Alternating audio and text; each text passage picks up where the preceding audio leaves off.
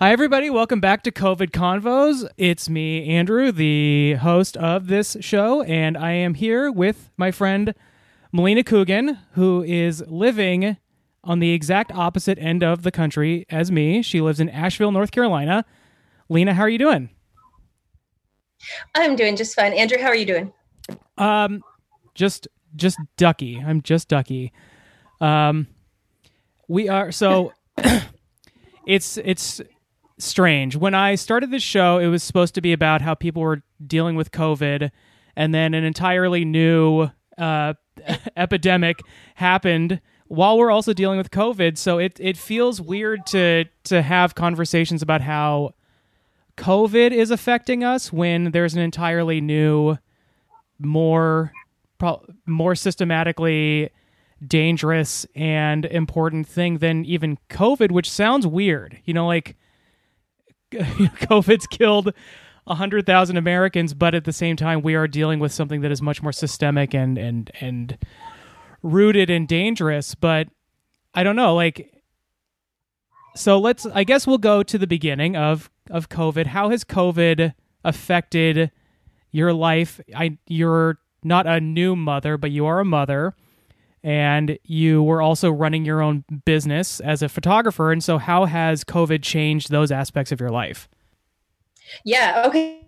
Well, first, thanks for starting this off by saying that, because right now, so many of my white friends, really honestly, I should just say so many of my friends have the black square, and we're sort of quote unquote muted right now on Instagram. The whole point being to stop distracting ourselves and to stop kind of adding our white experience to the other, so that we can listen to other people.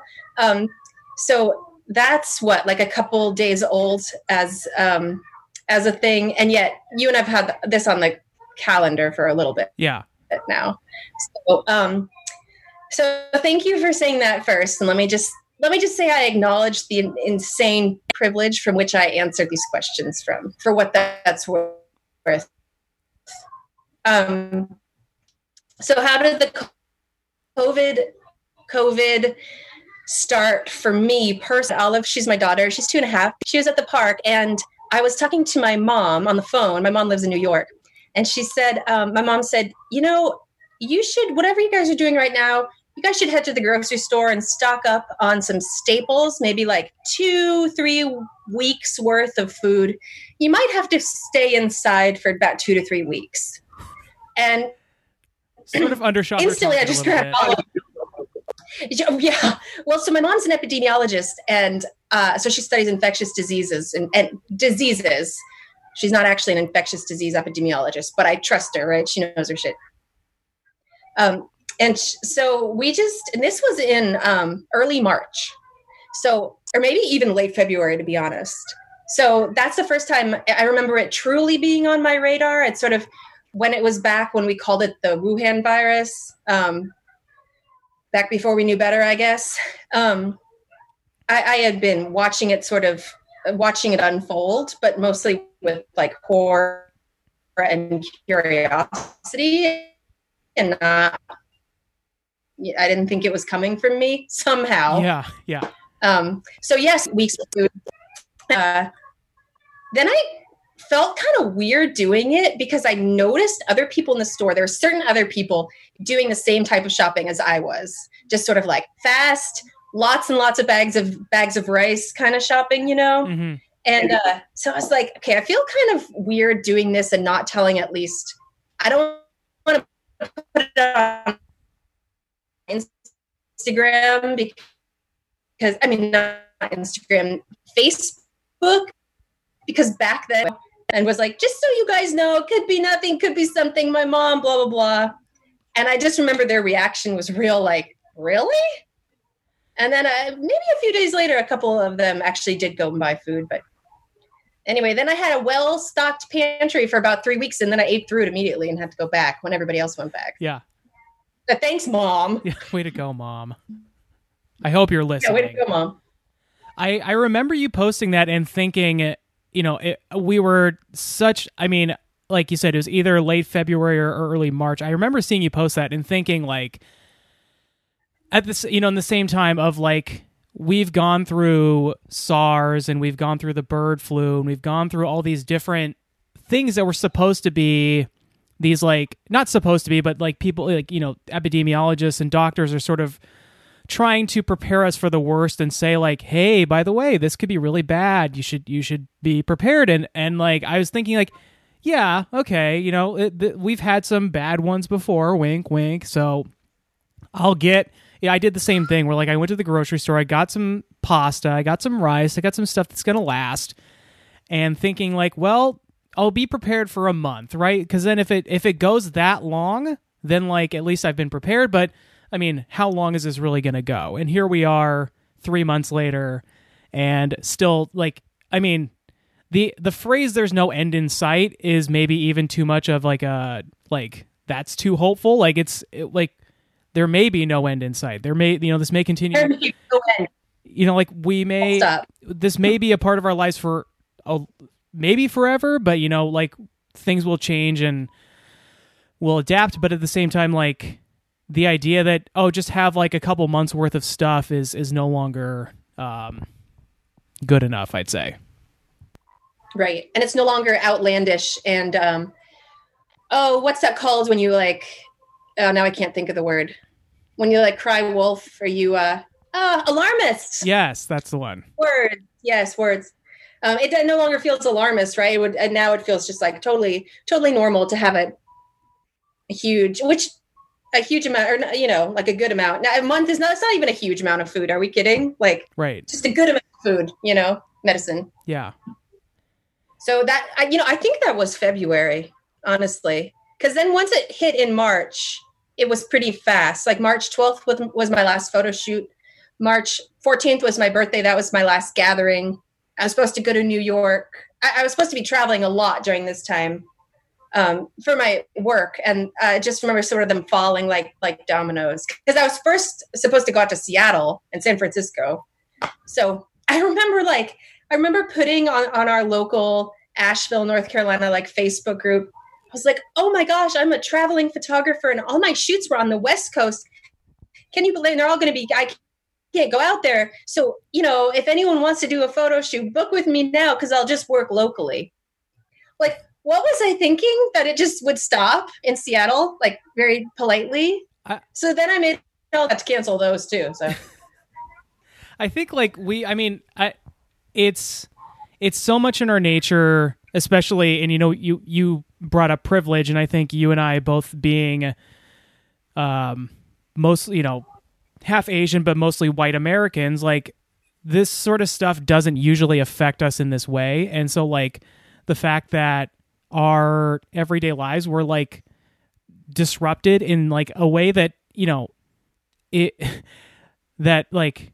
didn't last a week, it didn't last 2 weeks, it didn't last 3 weeks or a month. Like, we were disrupted in a way that we are not used to as, like, people with a lot of privilege. And, like, I was the same way, where I was like, yeah, you know, like, I had all these plans for, like, you know, in March when this happened, I was thinking, like, well, by May this will be over and I'll be able to go to, like, you know, my wife and I are season ticket holders to the WNBA, so, like, I was like, oh, we'll be able to go to Storm games in May, like, this will all blow over.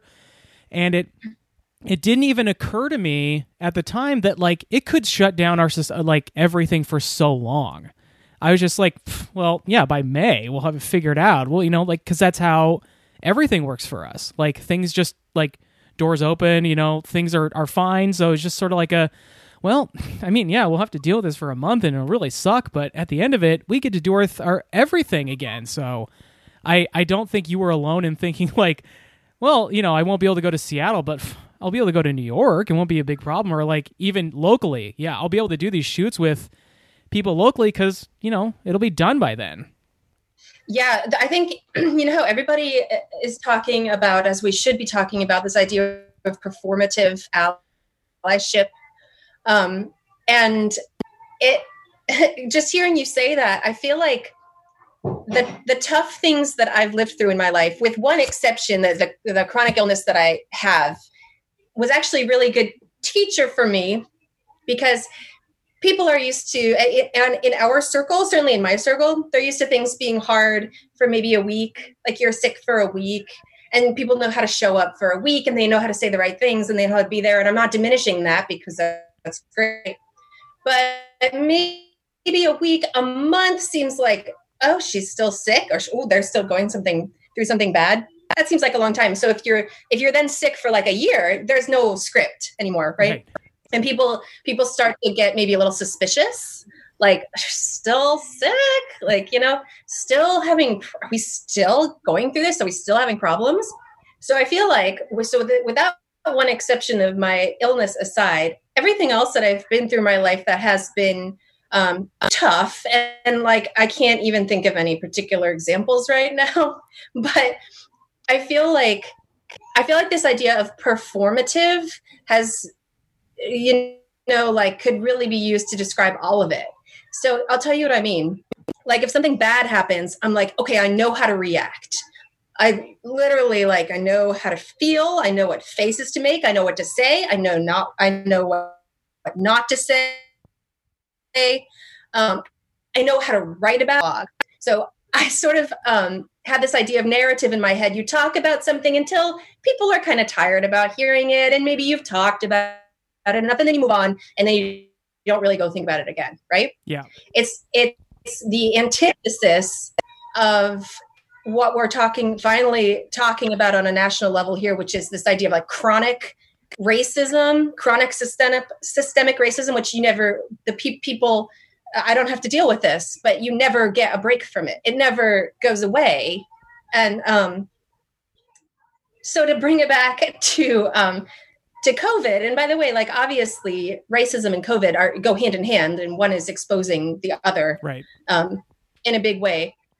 But I feel like I almost expected the pandemic to play out in this way of like easy narrative. Oh my gosh, there's a pandemic. We're gonna stay inside, and we're gonna, feel grim for a while, and we're gonna talk about our losses, and we're gonna process our experience, and we're gonna eat our food and eat a lot of rice and beans. And it was just sort of like, we're all doing it together, alone together. It felt kind of performative, because it was. But then it was because it was new, and it was still. But as soon as it stopped being new, after like 3 weeks or 4 weeks, it was like, oh wait, but are we still going through this? Because I'm kind of ready to move on. Like, like, didn't I do it right? Like, didn't I show that I took it seriously, and that I believe in science, and that I stayed home, and that I suffered a little bit, and I rethought my priorities. Okay, I learned my lessons. Let's move on. And for like kind of the second time for me, because like I said, the illness doesn't go away even when you get older, like that for me and my circle of people for the first time, and we don't know how to process it. Right. I think for a lot of people, I mean, this is like, so much of how we deal with stuff is based on past experience. And like, this is, I mean, people talk about it as like, this is like the 1918 flu. And there's so few people that were around during that time that can like pass on, like how we did it then. And even then, like, there's not a 1-to-1 about how life was in 1918 versus how life is in 2020. I mean, it's just like the differences in the way that life goes. Wasn't alive in 1918. I don't have like, I don't have even like written experience of like, this person was alive in 1918. Here's how life was. I have no idea, but I imagine it was pretty different than today. So even if somebody were to say like, here's how we dealt with this in 1918, it would just be so different than how we deal with it today that I don't think that you can, there's no playbook for how to have dealt with this. And, we're all, like you said, we're also used to putting in the effort for this amount of time that feels like the amount of time we're supposed to put it in. And then when that's over, we're supposed to get our treat at the end. Like, we're supposed to be rewarded and, told you did such a good job. Thank you for doing your work for a month. Now it's over. Stronger for it. Yeah. And like you get your treat now, and like, you know, good job. Now it's over, and you get to go get your hair cut, and you can, you know, take your child to the park, or, you know, you can go to the gym. Like that's, you know, I'm thank you for your service for a month, but it's you know, your job's done. Now we move on. And I think for a lot of people, myself included, the idea of a month was like staggering, right? Yeah. Yeah. And I'll tell you, it's like I was talking about performative. I think maybe that has stood out to me more than other people because I am a documentary family photographer. Mm-hmm. So my job and all my training and what I do day in, day out and think about is to document families as a photojournalist would. So just going about their day. I don't alter anything. I don't change anything. I can't pose or suggest. I'm just along for the ride and trying to make good pictures. So when this started, so I had to cancel all those shoots for, well, not various reasons, for one reason, for COVID. But I was able to really I was like, oh my gosh, like something interesting is happening in my lifetime. To me, I got to document it. And so right away, I started putting my own emotions and my own thought process as a 35-year-old woman onto my daughter, who's 2.5, and taking pictures of her that what I felt reflected my feelings. So for example, I would take her for a walk. And this is day 2, literally. Take her for a walk in the evening when this light is a little it's just a little more melodramatic, and I got a picture of her looking out a window or looking into a window, anything that I thought sort of represented what was going on and what she must be feeling because her life has changed so much. Thing is, it was only day 2. She didn't notice, right? She's 2.5. She also doesn't care. Right. She just wants to be around me and her dad. And we have this, this great home and she's super happy. But I was basically sort of I was calling myself a photojournalist, but I was really manipulating the images, if she's looking out a window because she sees a duck and she's looking out the window, she's all happy. If she's serious looking, she looks serious for 1 second, that's the picture that I'm going to put out there and be like, oh, look, she's looking out, thinking about her future is going to be forever changed.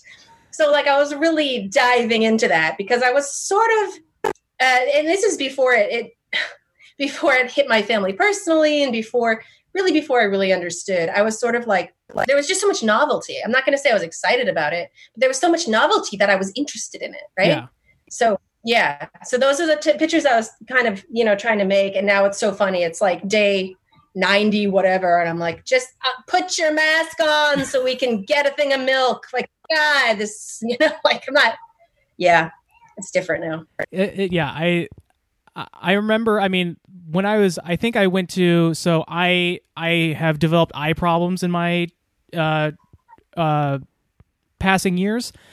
And I was at my retinal doctor, I think in early March, and nobody was wearing a mask. And there was no at the time, the CDC hadn't even put out the guideline of you probably should be wearing a mask. It was just sort of a thing that I don't think a ton of people had thought of. There were certainly some people who were ahead of the game and were doing it, but at the time, the doctors weren't wearing masks, and I wasn't wearing a mask. Really discouraging us for wearing that.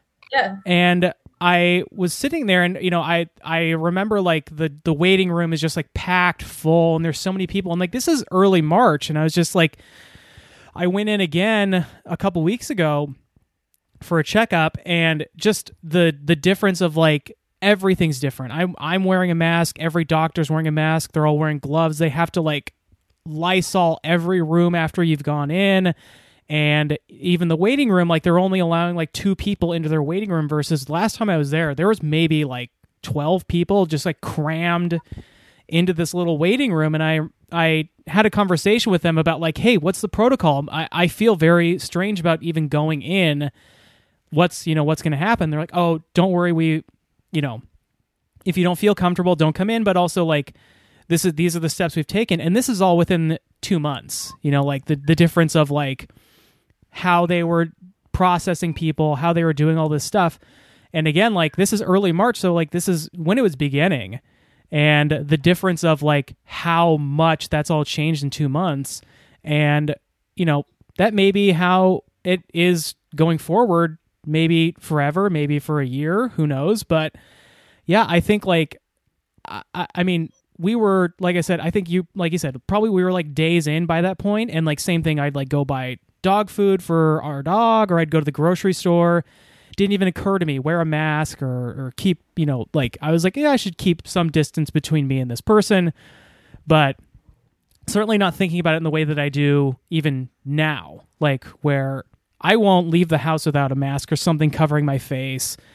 If I'm walking on the sidewalk and somebody's coming the same way, I like dart into the street and make sure we don't even cross paths. And, just like that aspect of it was all stuff that like, I don't know, I didn't even think about when this started. Like we went to a friend's birthday thing in like, I think I want to say on like March 10th. And like by March 14th, it was just like, happy birthday, by the way, March 14th.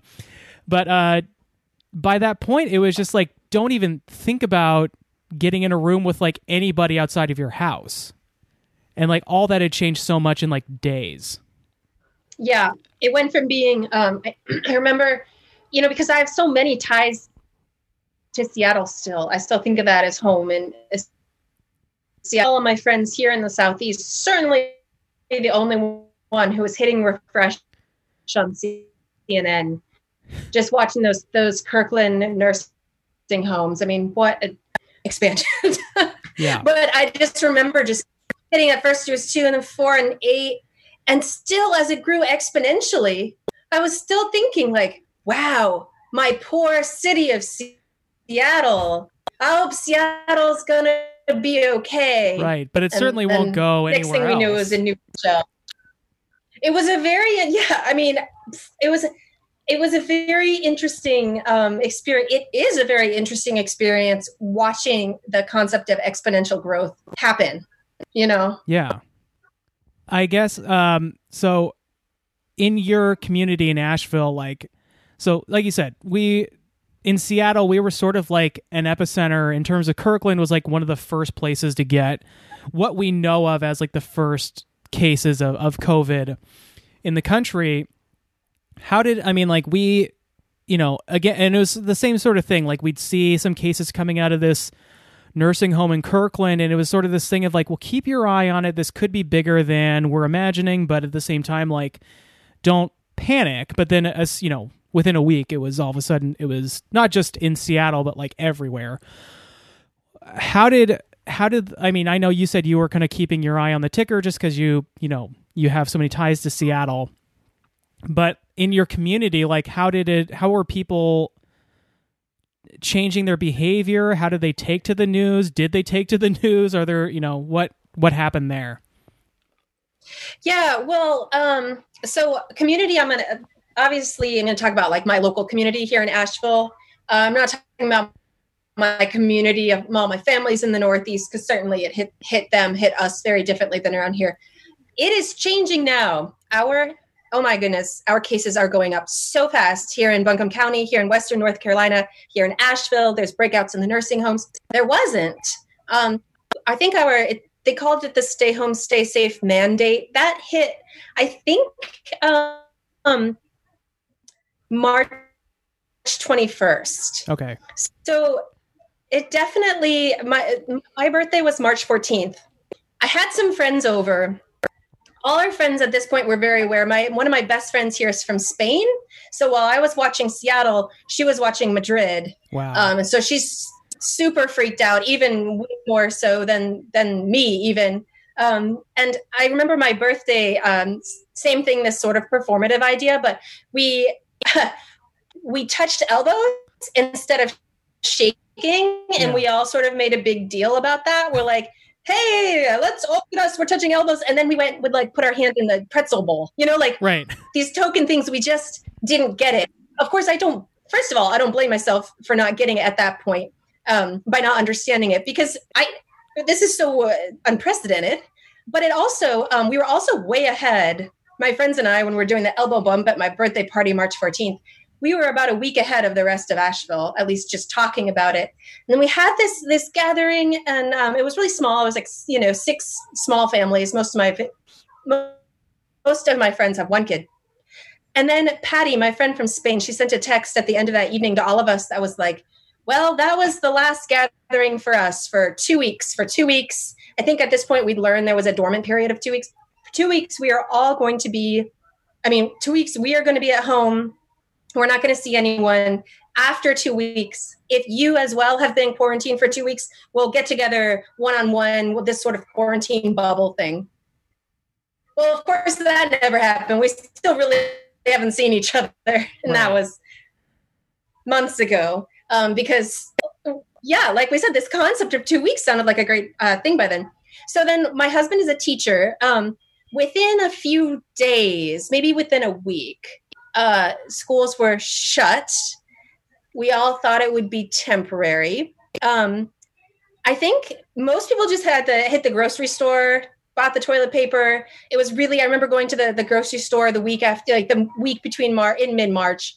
And it was very quiet. Nobody was wearing masks, but it was very, very quiet. And there was tons of people there, and everybody had a ton of food in their cart. No one was saying anything. That's the thing, is we didn't really know exactly what was going on.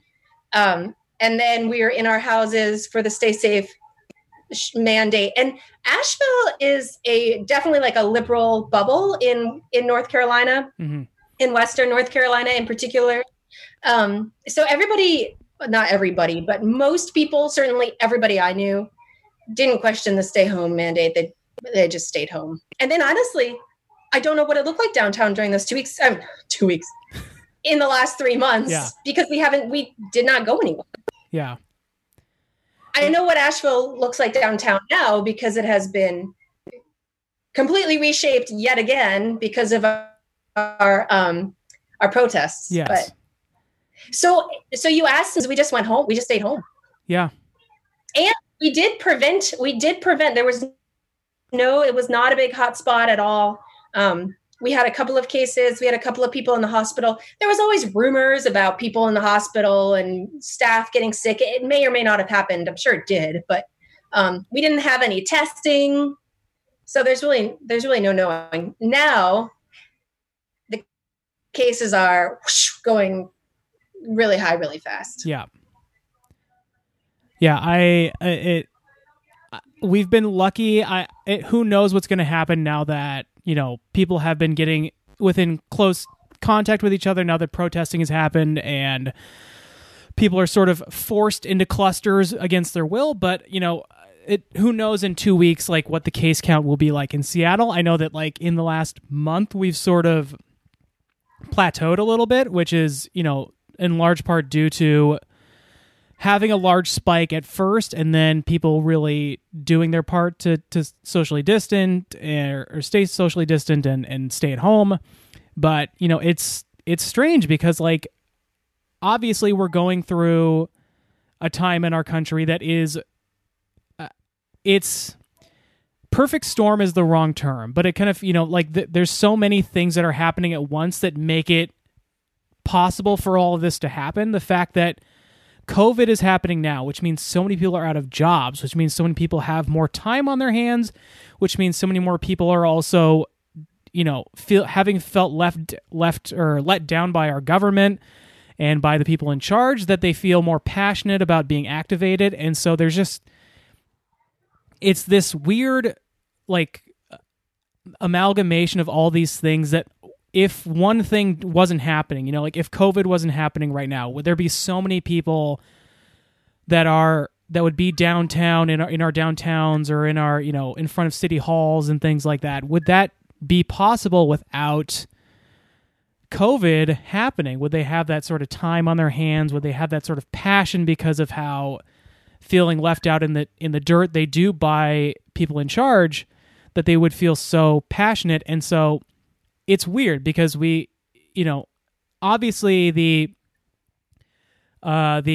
scourge of people of color being killed and harassed and brutalized by law enforcement is not new. It didn't happen this month, but there's just, I think that the possibility for all these people to have a voice and to feel more passionate about it because they're also in the midst of a pandemic it's just so many things coming together at once that without one wouldn't be able to happen. Oh, I 100%. First of all, people would be busy at work. I think they'd be maybe afraid of being fired from work or something like that. And the other thing is that when life is normal, there's just so many personal distractions. And, even people of privilege and white people like myself, like life still moves really fast, and there's still a lot going on. Like you have a kid and a job and a partner and a couple of friends, and it's like you just feel like your plate is full 100% of the time. Right. And so these terrible things we watched horrific modern day lynchings happen, and by we I mean me. And you stew about it and you think about it for a day, and then you are distracted by your own life. And there's much less distraction now. Yeah. Or even like that new thing came out on Netflix. Like there's so much to catch your eye in your life. And, you're right. Like, I think that there's so many people who would have normally gone to work on Monday after that first weekend of protesting that like, they would have been like, okay, we went out Saturday, Sunday, but gosh, I really have work on Monday. So like, I can't be out again Monday night because I have work Tuesday or, whatever. And, right. I'll sacrifice being tired at work on Monday, but I really can't do it all week. Now that like, there's just like nowhere for you to go, there's a lot of people who just like, I'm going downtown again. I'm going to go, I'm going to protest. I'm going to march. And I. Yeah. And by the way, people have been lonely. Yeah. And so they go right. from being nobody yeah. to everybody all together, which may prove to be a look. I 100% the protest by all means, but we may see quite the spike in COVID after this.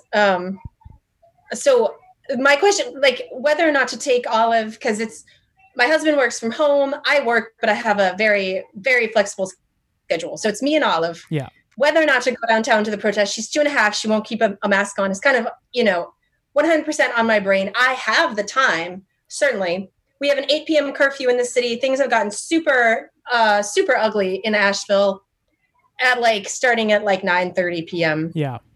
So the idea of taking her at night is not a valid idea. Yeah. But we have gone during the middle of the day, stood really far apart. It felt like we weren't even part of the protest because we were standing, and stayed out there for just a little bit. And in the middle of the day, it's sort of like embers. It keeps itself going, both 10, 20 people or 30 people or something like that.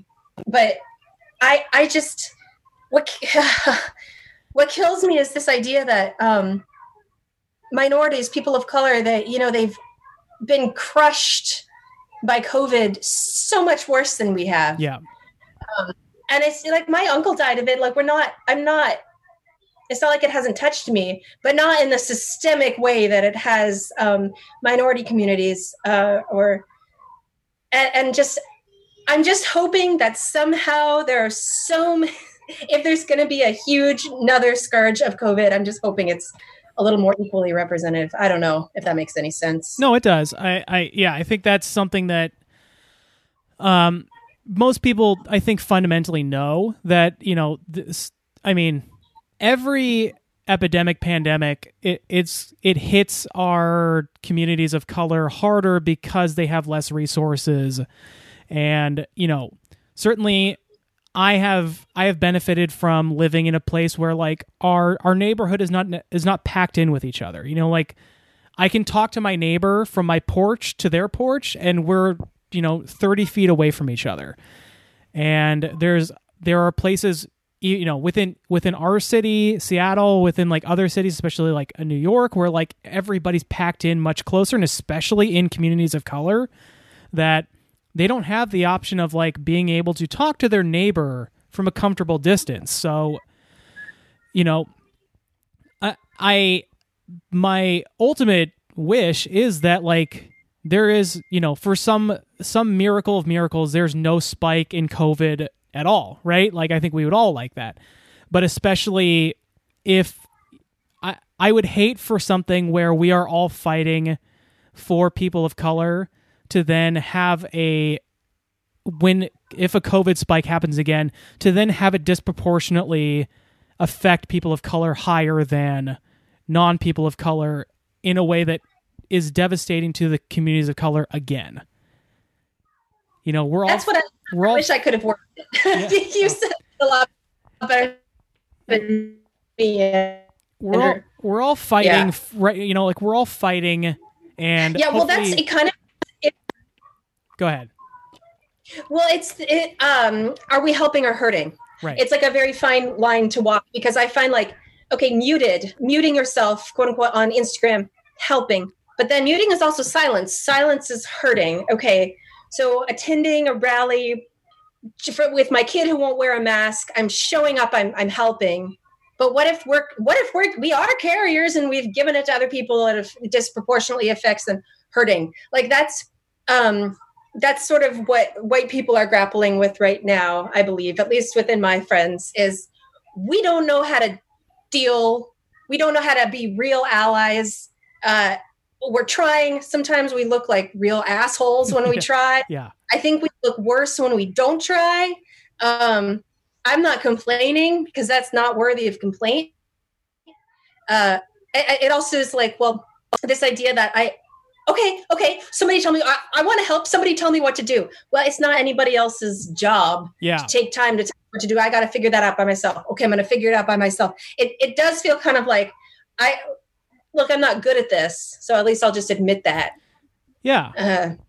Try to go forward and not be too much of a dick. I think that, you are raising a young daughter, and I hate the idea of because, it feels like people are still, even though I think there are a lot of people who are activated and feeling very passionate, I still feel like there's a lot of people who are also punting the ball down the field, if, to use a sports analogy. And so when people say the next generation is going to be so much better, and to me, that is, it's sort of like, well, I can't do anything about it now, but hey, the next they'll do it. And so, I don't mean to tell you, well, just, worry about what Olive's going to do when she's an adult. But I think taking her to the protest in whatever way is fundamentally good and also safe for everyone else. Like you said, you might be a carrier, Olive might be a carrier, and if she's not around a bunch of people, because you're right, she doesn't know the concept of wearing a mask or what that does for helping people. I mean, I think she would like to not hurt people, but at the same time, I don't think, it's the same reason why they close schools, because kids, you can't tell a kid you can't go hug your friend because you might kill them. That's not a conversation you can necessarily have with children. So then how would you feel, Olive, if you killed your best friend? Right, yeah. And so you can't just say to, a child that thing, but you're instilling in her this idea. And I think, she may not carry all the memories with her for the rest of her life, but she may remember, why she went downtown, or maybe you'll have a conversation with her when she's older about she has this vague memory of going downtown and what happened. And these are all things that hopefully as parents, people will have with their children and be able to pass on. And again, I don't mean to say well, it's all on the shoulders of the next generation for, we're good. We'll figure it out in 20 years. But I do think that there's going to be more and more, things like this that are happening. I mean, we're going through what feels like two once in a lifetime events at the same time. And they don't necessarily, while they're completely intertwined, one of them involves showing up at mass numbers, and the other one involves staying home and being around no people. Yeah. The fact that they are happening at the same time is it's mind blowing. It is mind blowing. You're right, and the idea of you would like for people to show up in mass numbers, but you'd also you just don't want to get that many people sick. Also, it's a hard thing to juggle. So I think, there's so much of the kind of guilt that you and I are both feeling of what can we do? And for me, like, I would love to be able to go and show up, but at the same time, like, I am also immunocompromised. And like, for me, if I were to get sick, like, I could very easily die. And that is a position of privilege that I come from, where like there are people who don't make the decision to put themselves in a dangerous situation that die. And is it right for me to not show up? And so I have to kind of make that decision on my own and decide, like, what is the thing I'm going to do? Am I going to, like you said, there's performative things you can do on Instagram, but there's also things you can do where, like, do you donate your money? Do you donate your resources? Do you sign petitions? And so I think... Yes. I don't want to come off sounding that anything but taking your toddler into the midst of the protest, which I have not done. Anything but that is performative. That's not what I mean at all. Oh, I know. And for the rest of them, don't go get sick and die. Yeah, I hope. I hope I wasn't meaning that. That's what you were saying, and that Okay. Yeah. You hurt my feelings, but there's so many layers of privilege, because there's ableism. There are people who are white, maybe who are super rich, who are immunocompromised. It's not worth it for them to go die to prove a point. Nobody needs a martyr. Nobody needs a white martyr. Right. So yeah, there are plenty of healthy people who are much less at risk than you or than myself to go. But I think there's a lot of, it's complicated. And again, in the same thing with COVID, we haven't had a situation like this where, again, systemic racism and police brutality against communities of color is not new, but it is, like, this moment is new. Like, this moment of everybody feeling activated is relatively new and novel in a way that we've had marches, we've had rallies, but, it hasn't felt like this before. So, like, I think people are feeling more, like, inspired to be activated and to do something, and nothing feels enough. And, like, it shouldn't. Like, we should all feel like we are striving to do more. I heard it on a podcast I love called Hysteria from Crooked Media. And what they were saying is basically find where you're comfortable, go 2 steps beyond that. And that is a good place to be to be an advocate. Because for some people, another layer of, like, in my opinion, privilege I have is between Vermont, where I grew up, Seattle, where I went to school, and even Asheville, and having the family I have. I live in a complete bubble, and always have. And I don't even have anyone in my family that it can come to mind who makes Thanksgiving dinner really awkward, So sometimes, sometimes I'll find myself thinking, like, oh, okay, man, you're sharing another liberal meme, huh? And I'm realizing, that could be a huge deal for that person. I have no idea that the fact they're sharing this, like, I'm not going, because that's way too comfortable for me, because it's not going to affect anybody I know, because everybody on my Facebook or whatever already feels this way. And, it's a little reductionist, blah, blah, blah. But that might be a huge step. It might be a first step for that person. Yeah. So wherever you're comfortable, 2 steps beyond that might be a good place to be. That's well said. Lena, I don't want to take up any more of your time. I know you have a 2.5-year-old in the living room who is glued to the TV, but she's reading books. She's reading a book? No, she's not. Okay. Just for the record. Before we go, I know you have a Patreon, and if you want to get a quick plug out for your Patreon and ways that people can support you and things like that, go ahead, let her rip. Oh, wow. Okay, well, I'm a terrible marketer because I don't have a link in front of me, but can I tell you what it is? Yeah. It's if I think you can search Patreon. I'm a full-time documentary family photographer, which is just a version of documentary photography, kind of a less badass version of photojournalism. To teach it, something called Image Explained. That's my Patreon. So what I started out at is posting pictures of mine and then revealing the camera settings, and explaining the concept behind it. Now it's become more of a student teacher mentorship program. You can kind of sign up for $5 just to see the photos and learn not just the basics of photography, but I'm really sharing everything I know. I see no reason to hold back. Yeah. It's okay if I have competition. Who knows if we'll be able to do it again. But anyway, and then you can join at a student level, or you can do like a mentorship project with me. And it has been phenomenal. It has been such a success in that I just love seeing everybody's photos. People are reaching their goals. They've had goals of getting, I guess, professional in that, being paid for photos one way or the other, or getting featured on hubs or just whatever. And seeing people like reach their goals and take really good photos, or starting to tie it back to what we were talking about, seeing students of mine go to protests and take badass documentary photography has been huge. That's cool. So it's called Image Explained on Patreon. And I don't know if you do show notes, but I can certainly send it to you. It's one of those like Patreon / it's not a neat and tight. But can I share my website? Say that again? Can I share my website? Yeah. So you can also just go to wildandbrightphotography.com to see my work. Great. Well, yeah. Lena, thank you so much for your time. And it was wonderful talking to you. We have been friends for 16 years. Is that possible? Long? I want to say longer than that. It feels like longer.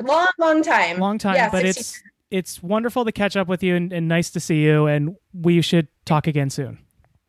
That sounds great. Thank you so much, Andrew. Thank you, Lena. Okay. Talk to you soon. Dave. Bye. Bye.